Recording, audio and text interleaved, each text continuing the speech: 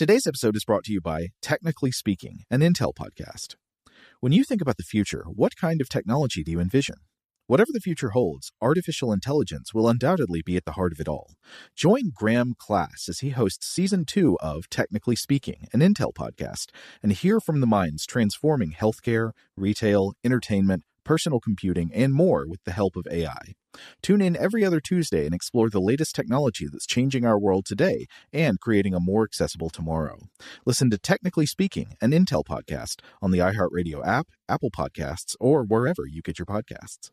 What's up, this your boy Lil Duval, and check out my podcast, Conversations with Unc, on the Black Effect Podcast Network. Each and every Tuesday, Conversations with Unc podcast feature casuals and in-depth talk about ebbs and flows of life and the pursuit of happiness. Unlike my work on stage, I tap into a more serious and sensitive side to give life advice and simply offer words of encouragement, yet remind folks to never forget to laugh. Every Tuesday, listen to Conversations with Unc, hosted by Lil Duval on the Black Effect Podcast Network, iHeartRadio app, or wherever you get your podcasts. Presented by AT&T. Connecting changes everything. Okay, picture this. It's Friday afternoon when a thought hits you. I can spend another weekend doing the same old whatever, or I can hop into my all-new Hyundai Santa Fe and hit the road. With available H-Track all-wheel drive and 3-row seating, my whole family can head deep into the wild. Conquer the weekend in the all-new Hyundai Santa Fe. Visit HyundaiUSA.com or call 562-314-4603 for more details. Hyundai, there's joy in every journey. Get emotional with me, Radhi Devlukia, in my new podcast, A Really Good Cry. We're going to be talking with some of my best friends. I didn't know we were going to go there on this. People that I admire. When we say listen to your body, really tune into what's going on. Authors of books that have changed my life. Now you're talking about sympathy, which is different than empathy, right? Never forget, it's okay to cry as long as you make it a really good one. Listen to A Really Good Cry with Radhi Devlukia on the iHeartRadio app, Apple Podcasts, or wherever you get your podcasts.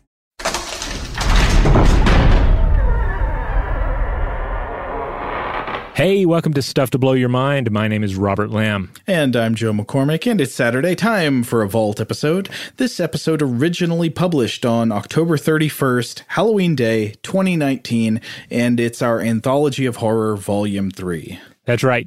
Horror-themed TV anthology episodes that are used as a springboard to discuss science and historical, stuff to blow your mind topics. This one is fun in that one of the anthology episodes that we discuss is a Simpsons Treehouse of Horror episode. So if you enjoy the moments where we frequently reference Simpsons episodes, well, then this is the main event because we're going to spend a lot of time talking about the Simpsons here. Let us be your Kang and Kodos. Welcome to Stuff to Blow Your Mind, a production of iHeartRadio's How Stuff Works.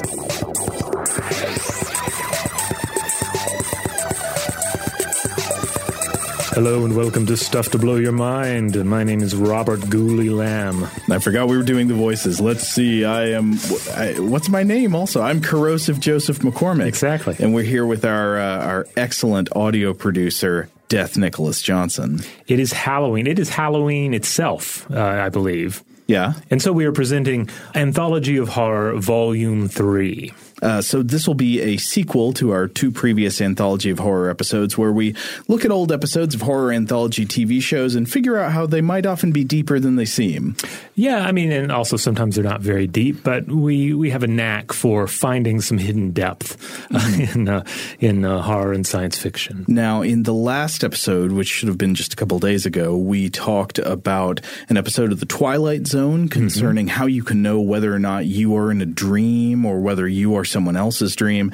And we talked about an episode of the old horror anthology Monsters that featured a story about ghouls called Down Below and related that to cities dealing with rat problems. So today, I think we were going to start by looking at an episode of The Outer Limits, right? Yes, The Sixth Finger. This is the 5th episode of the first season of ABC's sci-fi anthology series, legendary sci-fi anthology series, The Outer Limits, which originally ran from 1963 through 1965. It was created by Leslie Stevens, and unlike a lot of these shows, it didn't have a true horror or sci-fi host. It didn't have like a puppet or an actor that spoke to you and introduced everything, but it did have the control voice, which in and of itself is pretty classic. Explain the control voice. Oh, we will control the vertical, we will control the horizontal. It's like this disembodied voice that is taking over your television set and presenting you with some sort of cosmic transmission from the outer limits. I see. Is this the one there's no need to adjust your television exactly, set? Oh, yes. Okay. I think I, for some reason, confused that. I thought that was like an alternate opening to the Twilight Zone. No. That Twilight Zone's always like Rod Serling being like, you are entering another dimension. Yeah. Yeah, et cetera. So the Outer Limits was definitely more in the science fiction domain. It was in many ways kind of like the sci-fi side of the coin to the Twilight Zone's horror.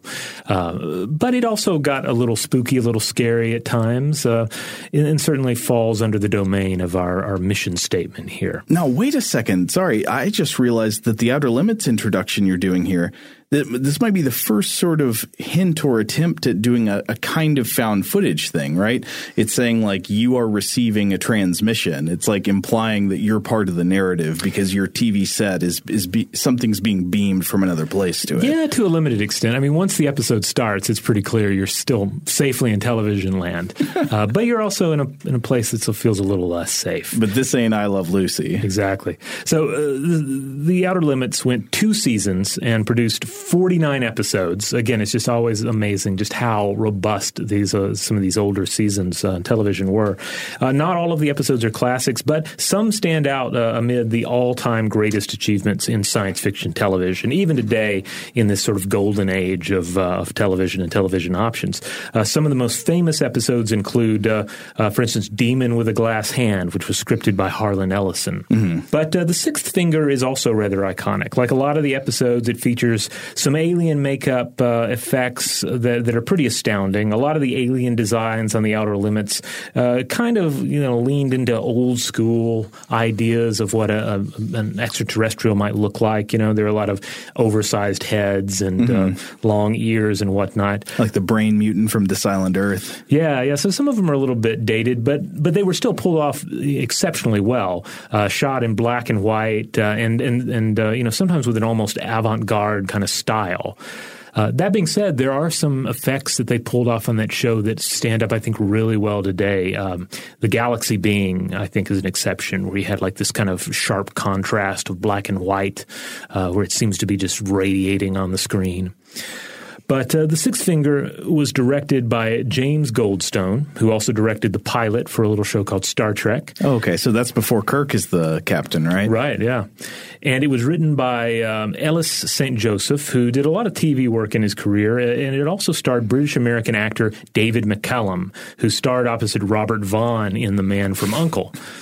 So McCallum stars in this episode as the character Griffiths, a Welsh miner who agrees to let a rogue scientist named Professor Mathers experiment on him, which is, of course, always a solid life choice. Right.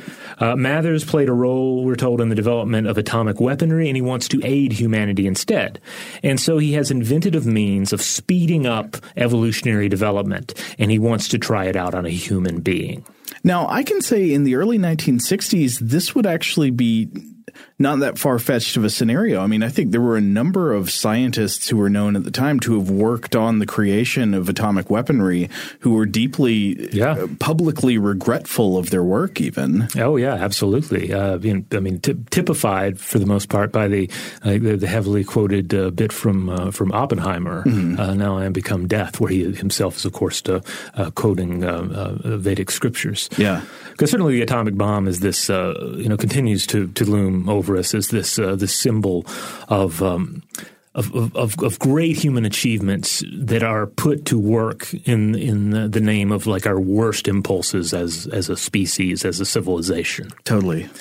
And so the idea of someone involved with that wanting to do something that saves us, that changes us, that puts us in a different direction, I think that makes perfect sense. And I think a lot of people would agree that this period of nuclear power is something we hope it's kind of a bottleneck, right? It's like it's a period of extreme danger to the species that we hope to move past. We hope to evolve through, and certainly, we tend to think of that evolution as more, less biological and more cultural, more political.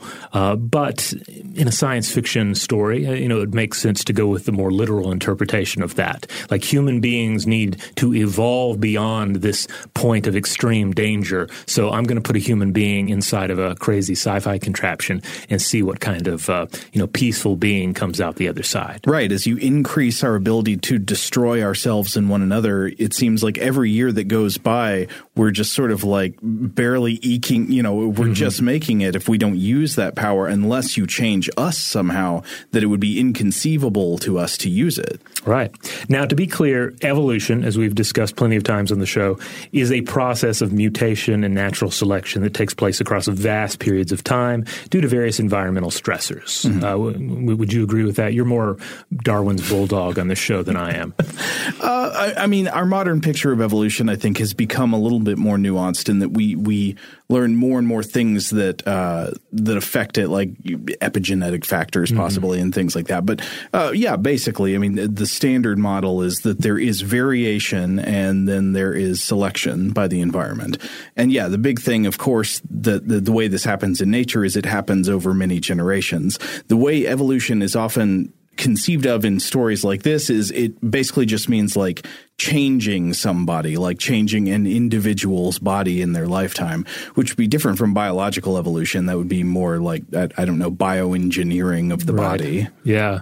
And also, I mean, the other thing, too, is this model in this science fiction story, it has this – it kind of implies that there's an exact map of our evolution inside of our bodies, inside of our genes, as if like we're a Pokemon and you can look at a chart saying like how it advances to its final form. If I have my Pokemon references correct, I don't know my Pokemon all that well.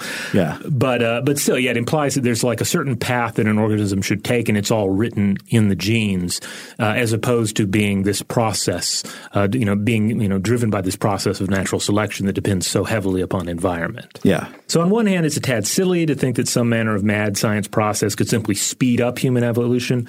But again, they're trying to make a statement here, so we'll roll with it. Okay. So as Griffith evolves, and this is a real talkie, by the way, as far as anthology shows go. And Outer Limits tended to be, I think, a little more cerebral than many of the other anthology and shows that would come in its wake. There's a lot of discussing what this means and discussing how we might apply it to our understanding of the world. And so Griffiths, he goes through these a treatment of evolution, then he comes back out and he's changed and he talks about it. Then he goes back in, he gets another treatment, he comes back, he's even different. But basically, these are the changes, biological and mental, that take place. Okay, first of all, he gets an extremely overdeveloped cortex, like a giant alien melon head. Which, again, is very impressive makeup effects, but at the same time, it's kind of a dated look for our idea of like a far future being. Okay, so just to clarify, basically, is the idea that this is naturally how humans would evolve if we were allowed to just, keep living for thousands of years. But the scientist has figured out a way to get us there down the already mapped path ahead of time. Right. I think that's what the model is here. We just have to sort of, take their word for it on the sci-fi process that's getting it to us. Sure. So huge head. Great. Right. Now, as the title implies, one of the other major changes is that there is a sixth finger on each hand. So a total of 12 digits on the hands now. Better to press nuclear launch buttons with. Yeah. In addition, long elf ears, which I don't really have a good discussion lined up for that, but there are elf ears. Mental powers such as telekinesis. Vastly enhanced intelligence, and ultimately enhanced empathy and understanding. And in the original script, he also eventually develops a means of photosynthesis and lives on pure light and kind of transcends into a being of light. In the show, however, he attempts to push himself even further in evolution, but his wife betrays him out of love and turns him back into his original self. Turns back the dial on the evolution machine to try and get the man that she loves back in the room. But the process ends up killing him. It's just too much for him. Oh no! So it all makes for a great mad science tale and one that I think works well thematically. Plus, McCallum has that kind of like old school Leslie Howard delivery, which I really love, because if you're watching a show like The Outer Limits or The Twilight Zone, you do have to you find a reason to love some of the more, by today's standards, antiquated aspects of, say, acting or pacing or even the effects. And Joe, I have a picture of the being here for you, and certainly anybody who wants to see this, just look up The Outer Limits, The Sixth Finger. You can also find it on like Hulu or Netflix, streaming pretty much everywhere. But you can also find lots of images of this. It's a very iconic costume. Okay, so first of all, I see the giant melon head, and that looks great because you can fit so much brain in there. I'm immediately imagining some problems having to do with birth. Like the size of the human birth canal, which you would have to assume it would also evolve to be much bigger to allow a birth of that kind of creature.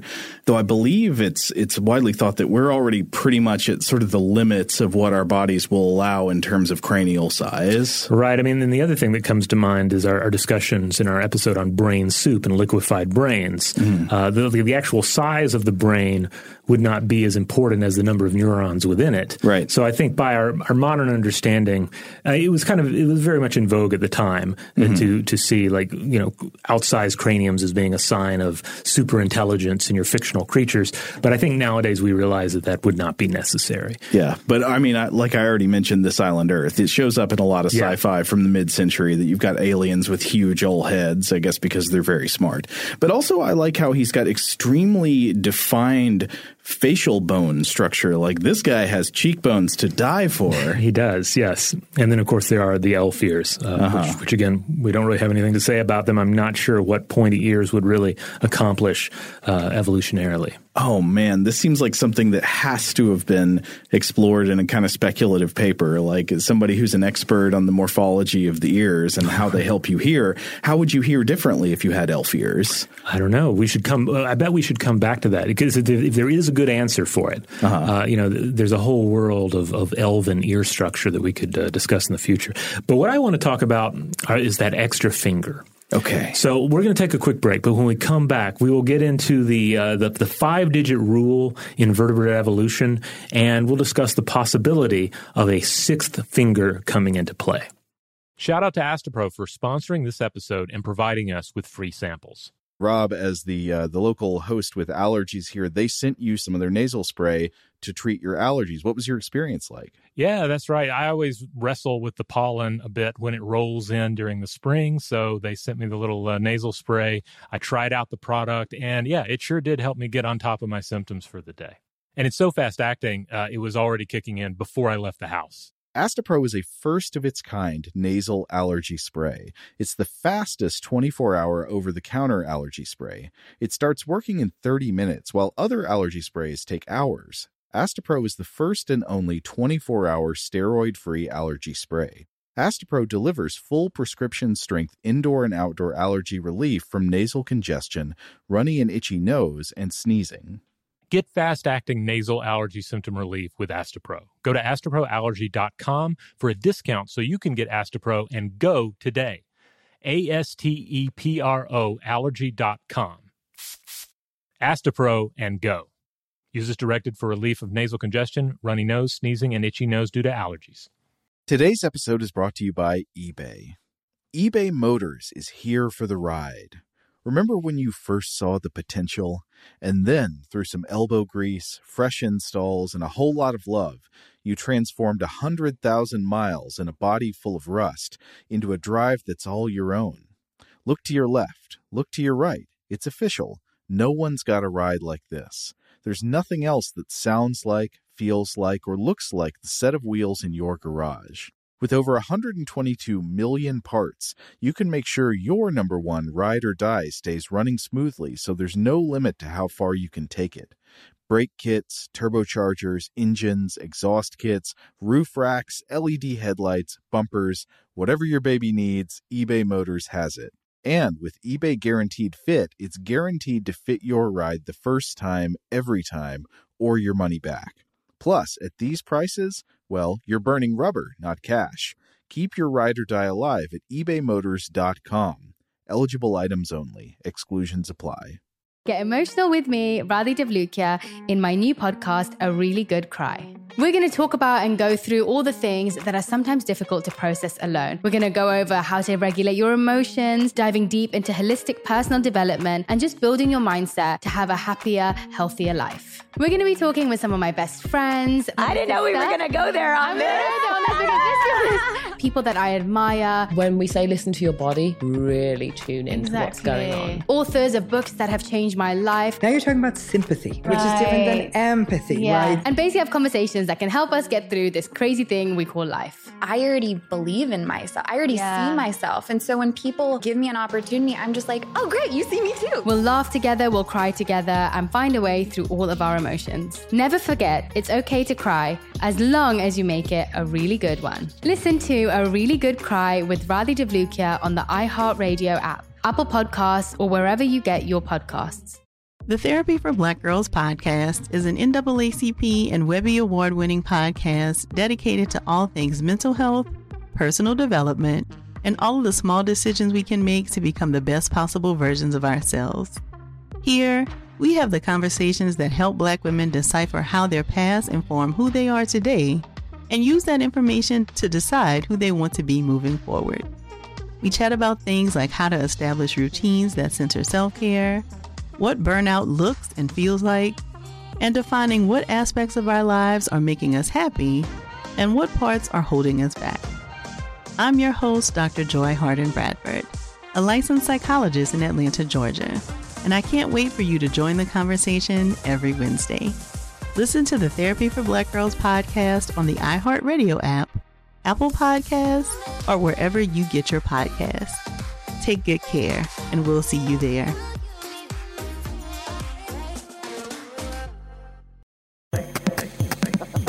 All right, we're back. So we've been talking about the classic Outer Limits episode, The Sixth Finger, about a man who speeds up his own evolution within his own lifetime, and he gets a gigantic melon head. He gets really defined facial bones, beautiful cheekbones. He gets elf ears, but he also grows a sixth finger. And so, Robert, you looked into what it would mean to grow a sixth finger. Is that kind of thing possible? Why wouldn't we see that in human evolution or primate evolution?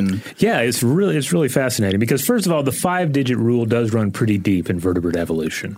According to Michael Coates, associate professor in the Department of Organismal Biology and Anatomy at the University of Chicago and co-editor of Evolution and Development, writing for Scientific American, the condition of having no more than 5 fingers and toes probably goes back before the evolutionary divergence of amphibians and amniotes, birds, mammals, reptiles. Mm-hmm. We're talking 340 million years ago.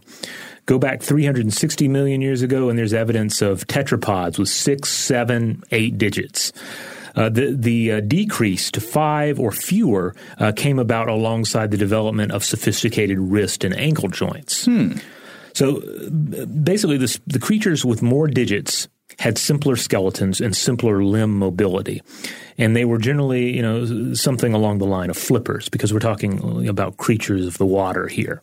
But as these limbs evolved to allow certain organisms to stand or to push off with those limbs, essentially, as they move towards being land creatures, we see the reduction of digits. And indeed, we tend to see, the further reduction of digits, because the rule of evolutionary thumb here is that it's easier to lose something than it is to gain something. Absolutely. I mean, you can see that with many tetrapod mammals today, for example. Look at a dog's paw. I mean, they have a sort of vestigial other thumb type thing up there on the leg, but basically they got 4 toes that go down on the ground. It's the dew claw? Yeah, up there. Or, I mean, even look at the feet of ungulates. Yeah, I mean, horses are a great place to look because we see how far it's reduced now. But, various prehistoric horses had 3 or 4 toes.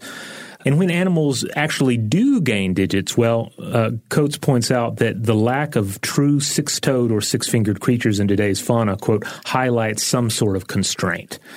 For instance, one of the rare cases we see of a creature gaining digits is the marine reptile Ichthyosaurus. This is these lived 65 million years ago. We've talked about them on the show before. They essentially are dolphin-like creatures. They have that same sort of shape, but they are reptiles.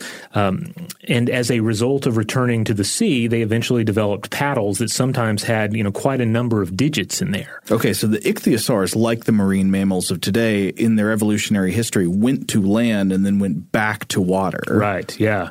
So, which again lines up nicely with this idea of as long as you're a sea creature, you can have multiple digits within that paddle. But when you start using that paddle increasingly, again, over, generation after generation after generation, if it's used to push off, if it's used even to hold up your weight, it becomes increasingly more beneficial to have fewer digits in that at the end of that limb. However, we do see creatures like the mole and the panda, both of which benefit from remodeled wrist bones that essentially serve as a sixth finger, but which are not true fingers. And if you haven't seen a picture of this, I encourage everyone to look up pictures of a panda's paw or the claws of a mole.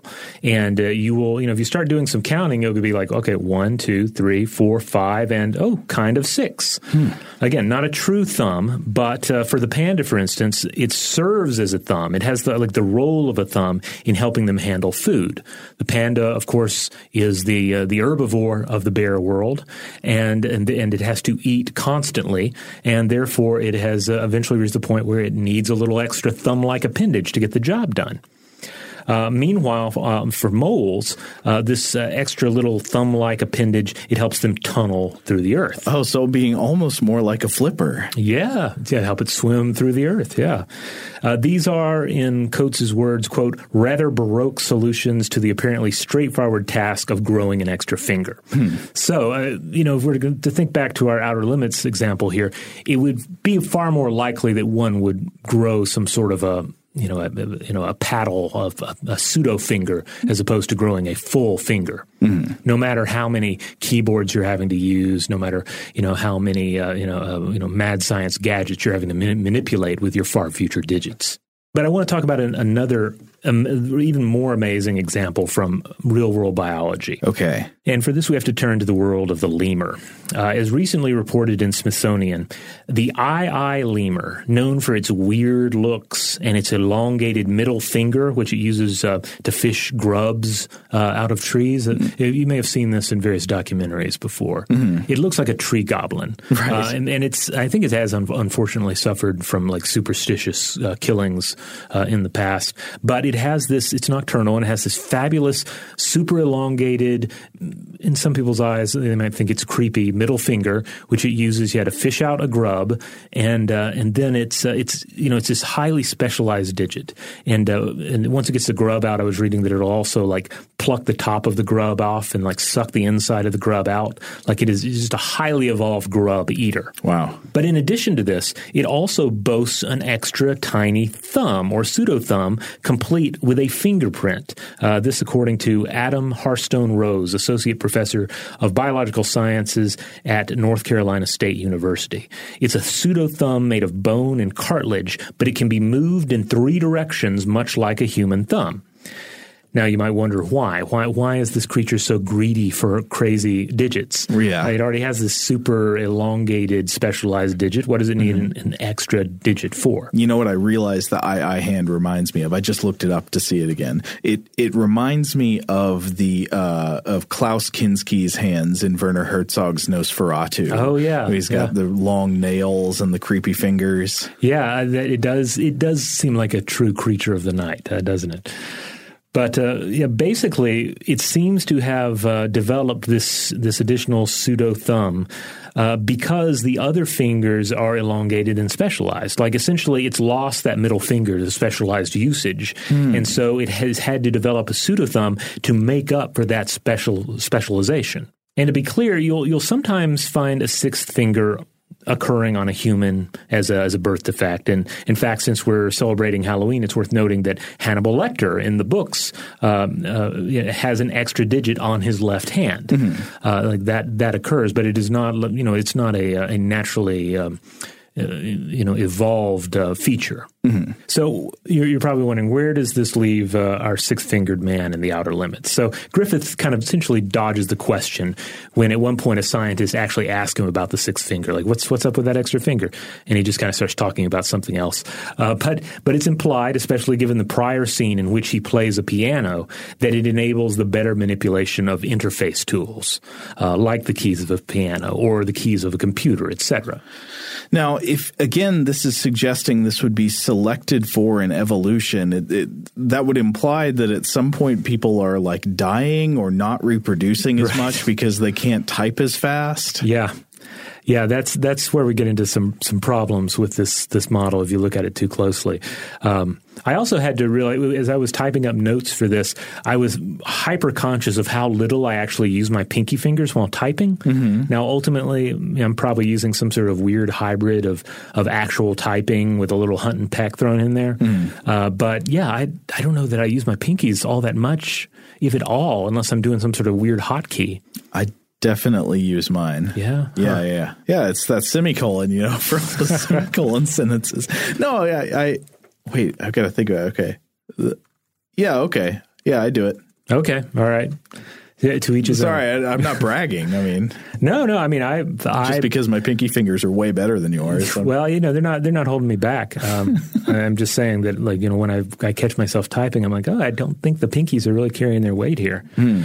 So, it's kind of silly to imagine a scenario in which being able to type extra hard and be able to hit like crazier hotkeys on a keyboard would have this kind of impact on human evolution. At the same time, maybe it's for the next level of PC gaming. Yeah, that's right. But on the other hand, it is true that habitual tool use has led to the evolved state of the modern human hand, including thumb length. So tool use has shaped our bodies. It has shaped our hand in the past. So it's not ridiculous to say that the future human evolution would continue to reshape the human hand. Sure. But there you would be contending with the fact that I think there's, in the environments that we mostly live in today, not being able to use a tool as well doesn't usually mean that you're going to, on average have fewer children than the people next door. That seems like a thing that would be more the case in like a hunter-gatherer survival scenario. Exactly. Yeah. I mean, ultimately, we have to remember that we're no longer subject to purely natural selection at this stage of the human experience. It's more of an unnatural selection. We also have to consider the potential of directed evolution, that we will in the future continue to figure out ways to manipulate our own genes. Yeah. Which brings up the possibility that perhaps our far future selves have simply added on an extra finger. Like, it's not a situation where we evolved one, but we realized, hey, having two pinkies on each hand would be nice. Let's do it. And then we just do it. We just check it off on the menu of gene manipulation, which reminds me of Les Grossman's The Magicians and the sci-fi TV series that's based on it. There's a dark wizard in the show called the Beast, and he has an extra finger on each hand because in the Magicians, casting spells involves a lot of like fine manipulation of your digits, like sort of like the use of mudras and whatnot.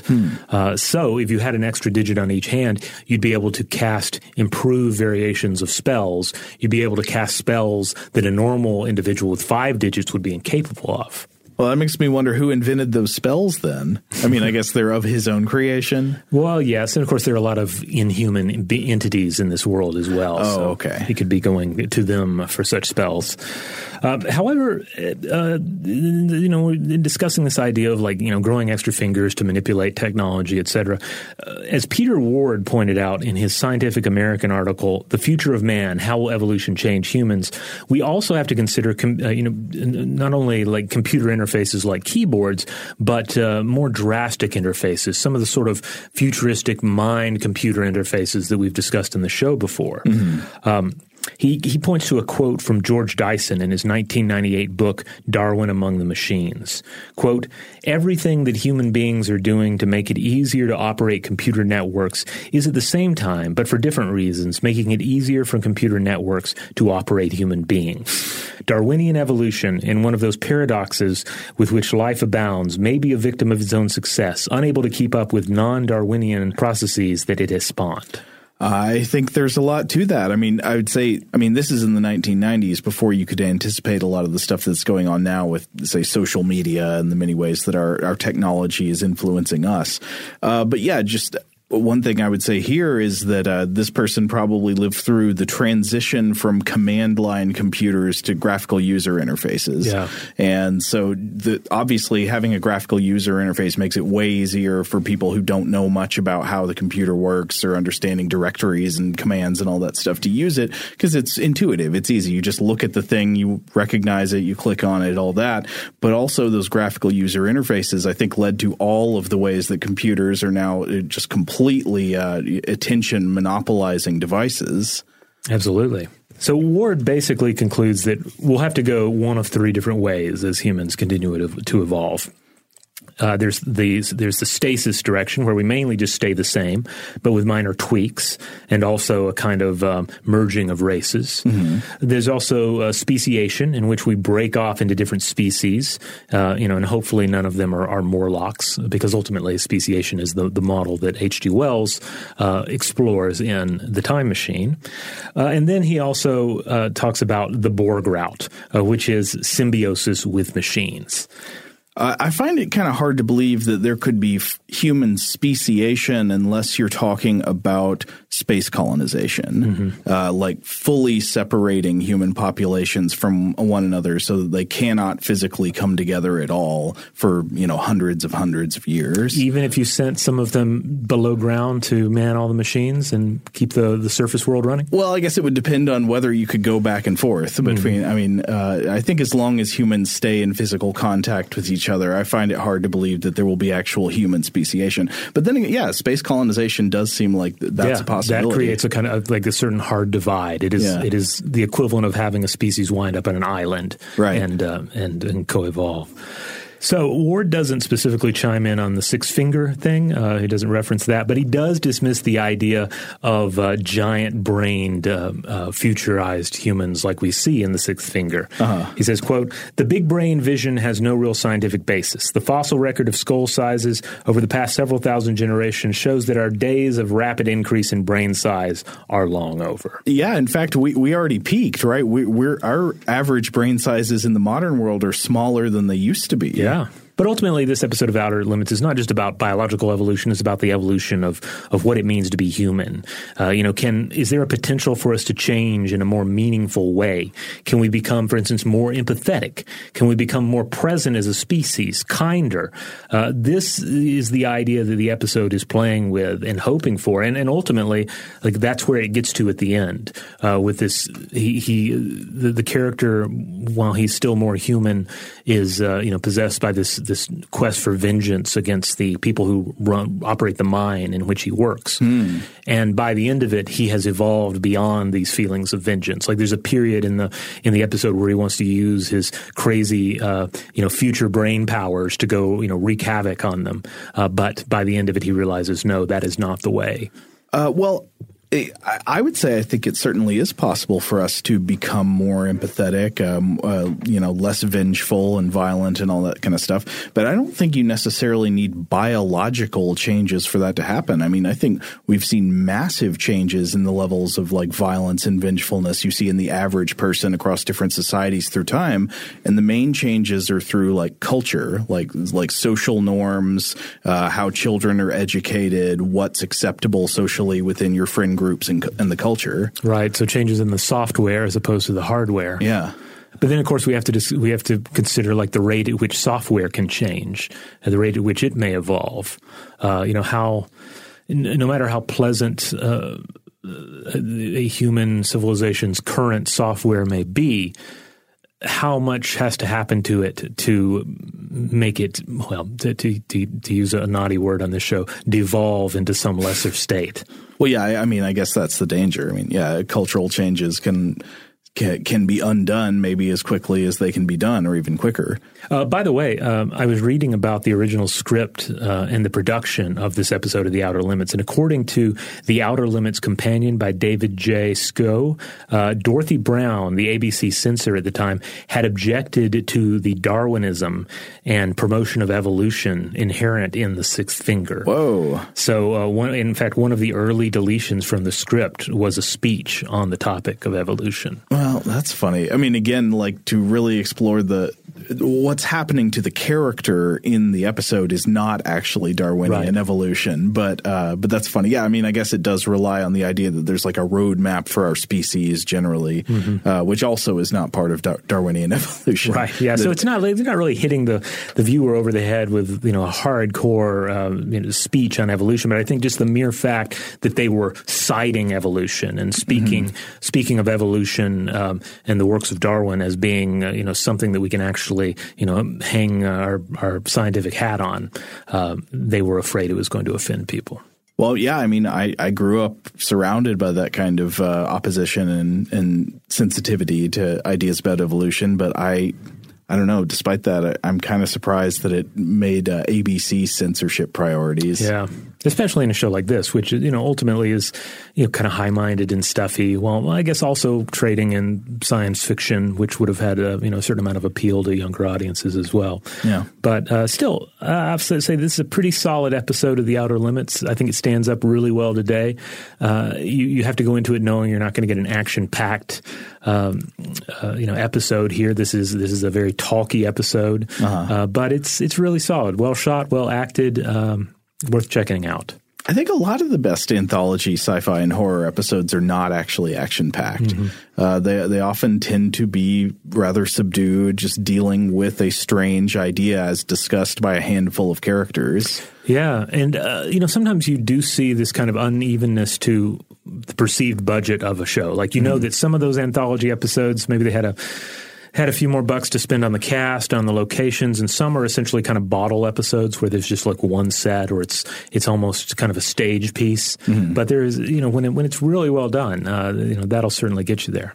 To Serve Man isn't action-packed either, is it? Yeah, no, it's just and that's the one that we talked about last year. Right.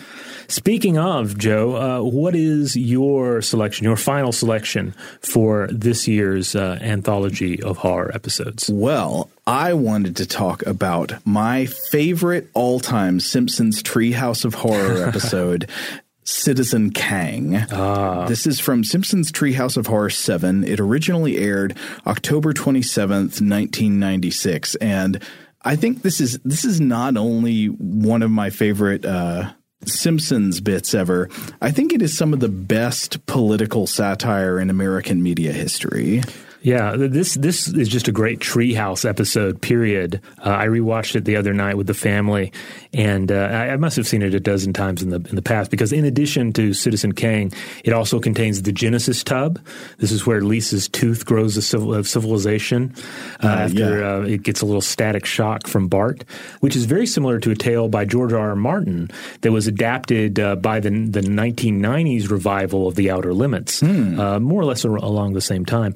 And then this episode also has The Thing and I, which is a great, more of sort of a straight-up horror piece, which contains a twist ending that I have to say is nearly identical to the twist ending of a certain top 2019 horror film. Oh, okay. Well, let's not say any more than that. But I think you know the one, right? Yeah, I know exactly what you're talking about, but I don't want to spoil it for anybody else. All right, we need to take a quick commercial break, but we will be right back. Today's episode is brought to you by eBay. eBay Motors is here for the ride. Remember when you first saw the potential? And then, through some elbow grease, fresh installs, and a whole lot of love, you transformed 100,000 miles and a body full of rust into a drive that's all your own. Look to your left. Look to your right. It's official. No one's got a ride like this. There's nothing else that sounds like, feels like, or looks like the set of wheels in your garage. With over 122 million parts, you can make sure your number one ride or die stays running smoothly, so there's no limit to how far you can take it.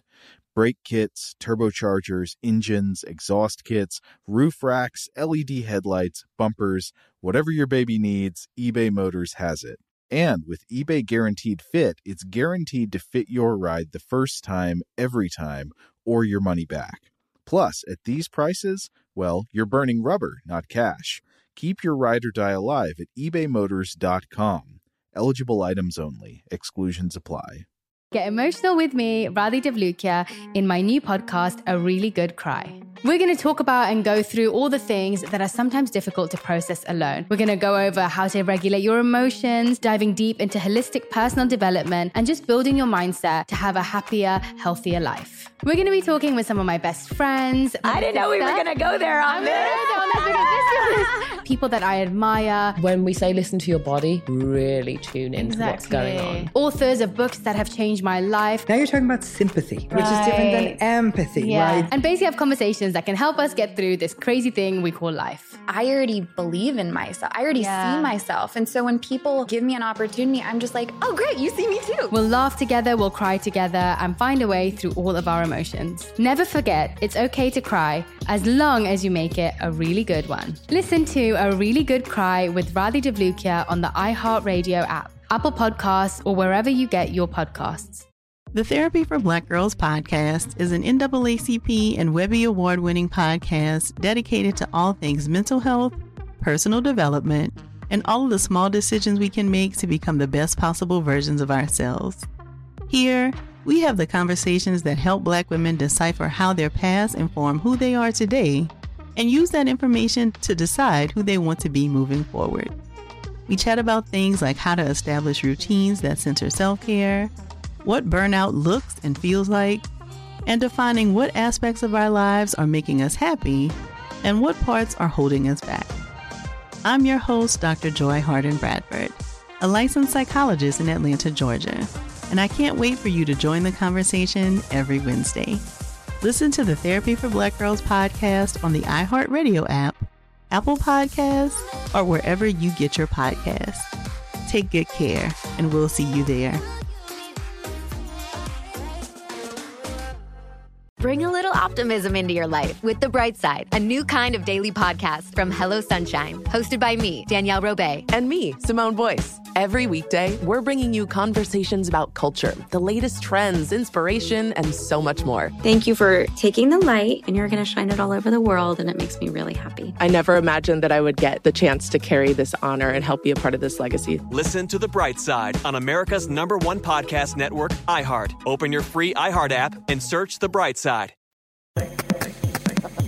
Okay, so this Simpsons Treehouse of Horror, again, it aired at the end of October 1996. And at the time it actually aired, the United States was right in the final days of a presidential election that was pitting incumbent Democratic President Bill Clinton against Republican Senator Bob Dole from Kansas.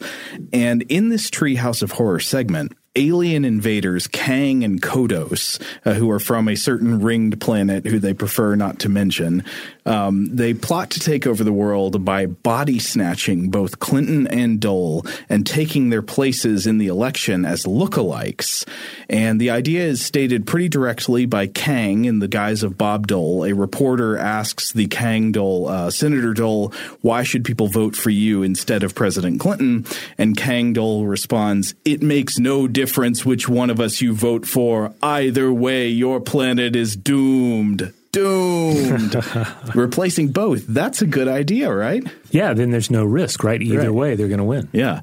So in this little plot, Homer becomes aware of the alien takeover plot because he happened to be on the alien ship when Clinton and Dole were replicated. So he decides he's got to reveal Kang and Kodos for what they are. So he runs on stage at an event, I think at the Capitol building, where both candidates are speaking, and he rips off their disguises, revealing them both as hideous space reptiles. But Kang and Kodos seem unfazed, declaring, it's true, we are aliens, but what are you going to do about it? It's a two-party system. You have to vote for one of us. And then somebody in the crowd suggests voting for a third-party candidate. And Kodos says, go ahead, throw your vote away. So the Americans, of course, end up electing Kang, who immediately enslaves all humans, and he puts them to work constructing a giant laser to aim at some third unspecified planet. And then Marge laments the state of affairs that they're suffering under right now, and Homer smugly declares, "Don't blame me. I voted for Kodos." I think this might be the best 9 minutes of political satire in American pop culture history. And I don't want to be misunderstood there based on some of the themes in the episode, because, of course, a major theme here is the pointlessness and futility of some parts of the democratic process. I don't want to be mistaken for saying I think it makes no difference who you vote for president, or that all politicians are the same. I think that's the kind of thing that it's like easy to say and feel superior about saying when you don't want to put in the work to learn what's going on and what's at stake.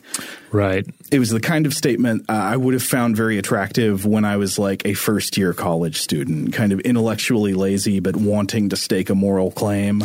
Yeah, or wanting to differentiate yourself from the politics that you might have been born into. Yeah. It's easier to, instead of saying, actually, I disagree with you completely and I go to this side, you can just say, I don't go for any of it. Right. I can remember being like that. I wanted to have a strong opinion without having to do the work to earn an opinion. Right. So I don't think that way anymore. But at the same time, while I don't generally feel that's always true about elections, I think there is some real cutting wisdom in that satire, because even though it's not the case that all politicians are the same and elections don't matter, people often overestimate how much their democratic choice will make a difference to particular issues they really care about. There are so many big problems that you thought electing the right person might solve, and then that person was elected and the problem stayed the same or got worse. But even more than that, I think this episode is brilliant at highlighting the absurd and nonsensical conclusions often reached by group choice algorithms that we follow in our politics. And that's sort of what I wanted to look at here in relation to this episode. In that vein, I want to explore the question of whether or not the election of Kang is an example of the Abilene paradox. Now, Robert, had you ever come across this concept before? I don't believe I had, no. Yeah, I think this is very useful to have in your toolkit of concepts to apply to the world, because it's absolutely something that explains many unfortunate group behaviors in politics, in business, even in like family vacations and hangouts with your friends. So this paradox was explained in a 1974 paper by the George Washington University scholar Jerry B. Harvey, which was published in the journal Organizational Dynamics. And I'm going to give a kind of updated scenario here for you to consider. So imagine the following scenario. You are hanging out with your friends PJ, Nancy, and Jamie Lee. It's October. You're all just finished babysitting. You're at Nancy's house carving a pumpkin, and you're watching an old Howard Hawks movie on TV, The Thing from Another World. You're hanging out. You're having an okay time. But then suddenly Nancy says, "Hey, does anybody want to go out and see a movie?" And PJ says, "Yeah, that could be cool. Let's see what's playing." So you look up showtimes at the local theater, and the only show left tonight is a midnight showing of The Purge 17 as the world purges. So PJ says, "Yeah, we could see that if you guys want." And Nancy says, "Yeah, okay, I could be down to go to The Purge." And Jamie Lee says, "Sure, if you two want to see it, I'm in." So since all of your friends agreed, you resign yourself. You say, "Okay, let's see it." Tickets are $14 a piece. The movie stars Fred Durst and Tim Allen. It's 3.5 hours long. At multiple moments, you consider leaving the theater, but you don't want to go out alone and leave your friends behind. So you sit through this whole terrible movie, and when the credits finally roll, you leave the theater with a throbbing headache, and you immediately ask, why did we do that to ourselves? And Jamie Lee says, "I don't know. It sounded pretty bad to me, but I thought the rest of you wanted to see it." And Nancy says, "Well, I didn't want to see it. I just thought the rest of you did." And PJ says, "Well, don't look at me. I just said I was okay with it if you guys wanted to go. Weren't you the one who suggested it?" And Nancy, the one who did suggest going to a movie, finally says, "Well, I just thought you guys might be bored hanging out at the house." So it turns out that none of the four of you actually wanted to see this movie, and yet somehow you collectively decided it would be the best thing to do with your time together. Everybody agreed on a course of action that nobody individually wanted. Robert, can I assume this experience is somewhat familiar to you? Yeah, maybe from I think probably the best example I can think of is like when, as a family, when I was a kid, sometimes we would agree on what to watch. And, sometimes it's something that one of us had a definite stake in. But other times it kind of felt like this, where we ended up agreeing to watch a movie just because it was a major film that came out. And we're like, okay, I guess we're watching, God, I can't even think of a good example. But just some, whatever the big mainstream family film was that had hit theaters and was now on VHS. Christmas with the Cranks. Well, maybe not that bad, but stuff like that. Yes. So this would be a prime example of what Harvey calls the Abilene paradox. And the name Abilene paradox comes from the story Jerry Harvey tells to open his paper. It's similar to the story I told, but it's about a family in Texas making a long drive to Abilene in a non-air conditioned car in hot weather. It's a completely miserable experience, as you would expect. And it turns out nobody actually wanted to go to Abilene in the first place. Every member of the family just thought the other family members wanted to go and then failed to communicate their actual preferences. And as Harvey puts it in his article, the Abilene paradox is the fact that, quote, organizations frequently take actions in contradiction to what they really want to do and therefore defeat the very purposes they're trying to achieve. And he characterizes the Abilene paradox as not a failure to manage disagreement, but a failure to manage agreement. So when I first read about this at some point in the past couple of years, I was like, oh my God, this kind of thing. I recognize so much of this in the world. How have I gone this long without a name for it?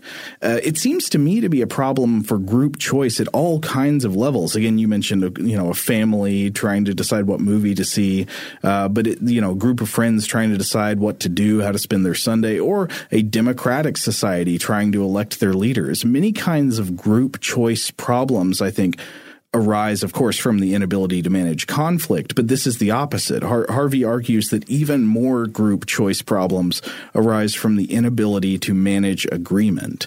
And another real-world example that Harvey gives in his paper is the Watergate scandal. He quotes a number of people involved in the Nixon campaign's dirty tricks team, who all claimed privately that they had doubts not only about the morality but about the practical wisdom of their scheme.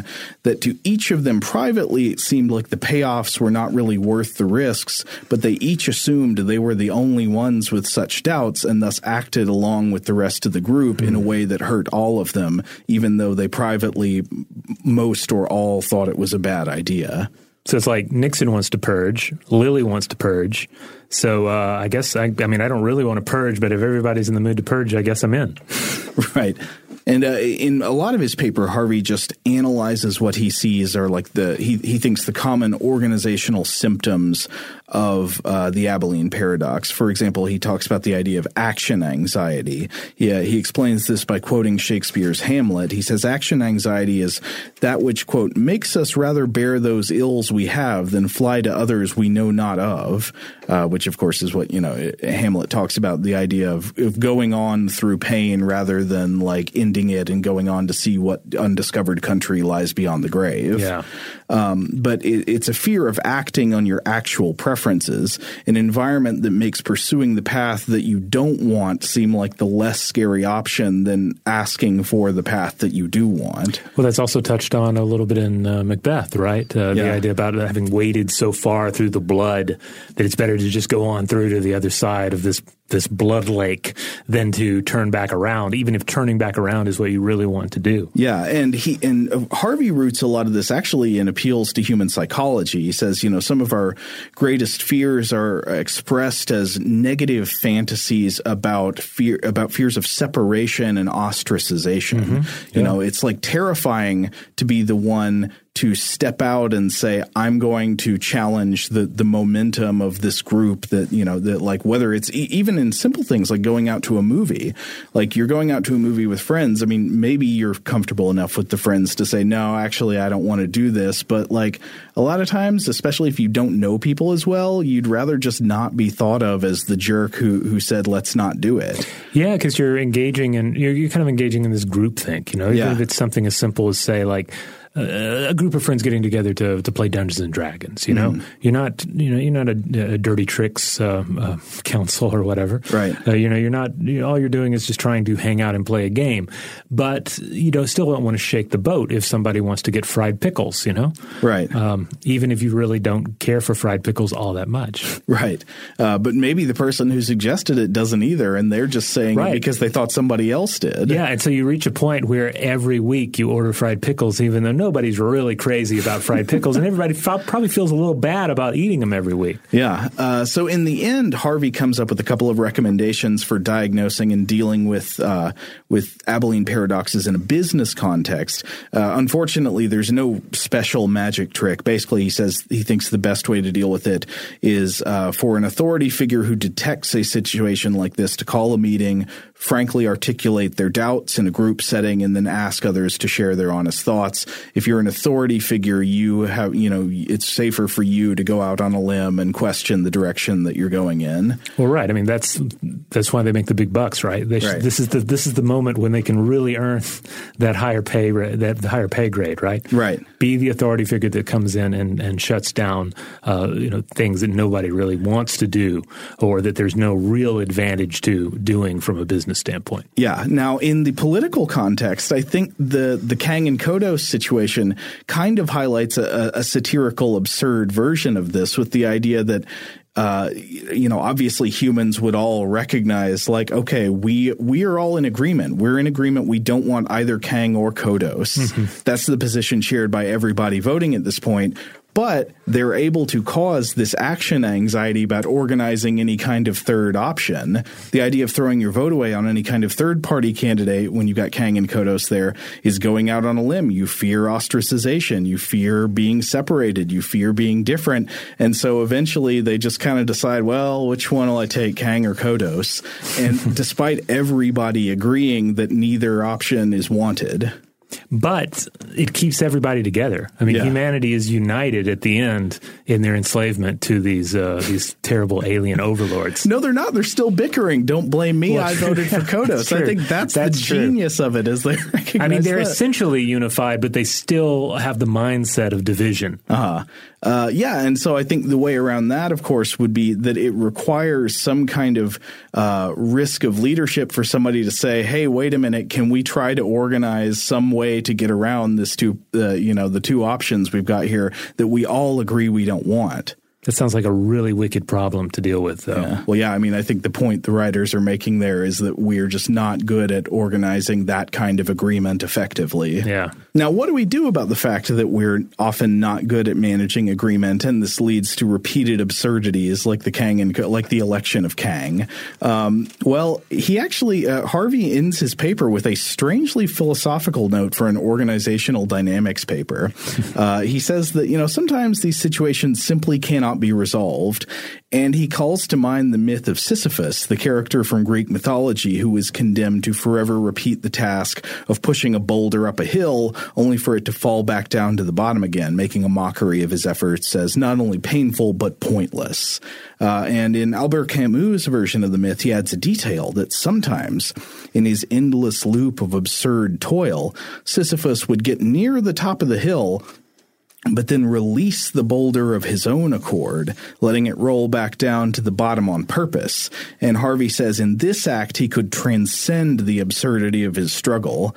And I think this is sort of the bullseye of existential philosophy, right? Life is absurd, and you transcend that absurdity by recognizing your radical freedom and acting authentically, which means basically without lying to yourself about the absurdity of life.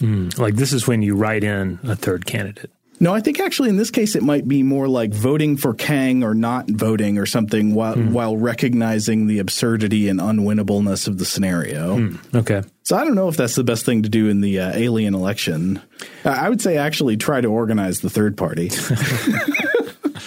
But I think the this whole discussion actually does bring us back to real questions about the field of astropolitics. I mean, this is something I think we could devote whole episodes to in the future. There's actually a field of study, and people have written about, like, what would happen if aliens arrived on Earth? Like, what would be the political response to that? How would different world economic and military powers behave? Would we all band together? Would we put aside our differences and our self-interest and say we need to organize and act together as Earth? Or would aliens be able to exploit our petty grievances and our differences and turn us against one another? And I think, unfortunately, I think there are some pretty good signs pointing toward the latter. Yeah, I mean, our only model for intelligent life in the cosmos is our model of intelligent life, of a technologically advanced civilization. And when we look at the way that, certainly at the way civilizations have interacted with each other, certainly look at the way that Western colonization, how that transpired, we see time and time again basically the Kang and Kodos model: manipulate their leaders and their leadership, corrupt their rule, work one side against the other, ultimately overpower and bring enslavement and death. I mean, that is the story of human history, sadly.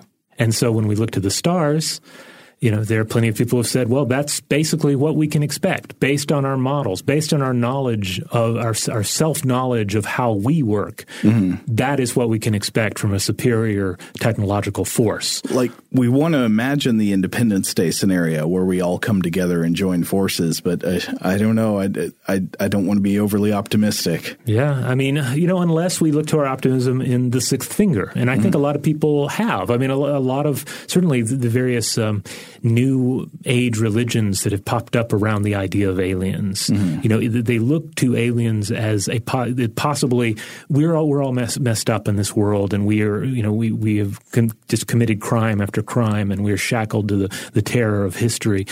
Maybe something will come down from above that has evolved beyond this state, and that can guide us, that can help us find this new shape of being. And maybe that's the case, but again, if we're looking at our own example of intelligent life, I'm not sure that that's going to happen. I wouldn't put hope in aliens being a good influence on us. I wouldn't put hope in us biologically evolving beyond our petty grievances and all that. I think the hope lies in culture, unfortunately. Yeah. And thus it is up to people like writers and political leaders and those kinds of figures to help shape human culture in a way that allows us to act collectively in our own best interest. I know that's not the easiest thing to put hope in, but I think that might be the only hope, personally. Yeah, I mean, well, that's the hard answer. That's the difficult answer, but that's the one that requires us to work. That's the one that requires us to do the heavy lifting here. Yeah, we got to fix our own problems, mostly using words. Yeah. All right, I'm sure we'll come back to this topic in the future. I think we could do some stuff on astropolitics. Absolutely. Yeah, I would be down for that. Absolutely. But there you have it. This is going to be our third installment of the Anthology of Horror. Kang and Kodos willing, we will return next October with at least a volume 4, if not a volume 4 and 5. And of course, ironically, that'll be pretty much just right before the peak moment of American politics heading into the next presidential election. Oh, probably won't do politics one then. Probably not. All right. In the meantime, if you want to check out other episodes of Stuff to Blow Your Mind, head on over to stufftoblowyourmind.com. That's where you'll find them. You can also find the podcast wherever you get your podcasts. But again, this was Anthology of Horror Volume 3. Volume 2 came out Tuesday, and we reran Volume 1 over the weekend.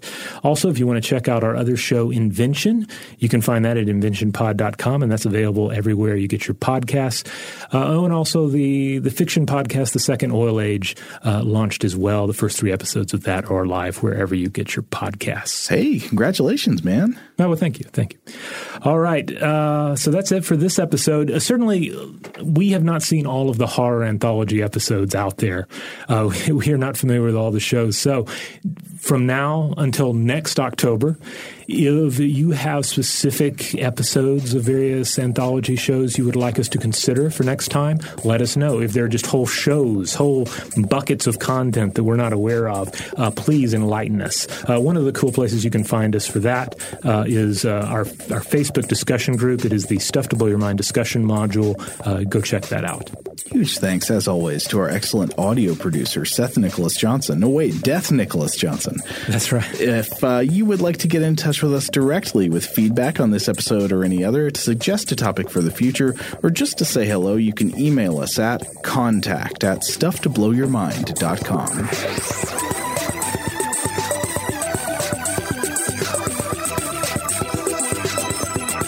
Stuff to Blow Your Mind is a production of iHeartRadio's How Stuff Works. For more podcasts from iHeartRadio, visit the iHeartRadio app, Apple Podcasts, or wherever you listen to your favorite shows.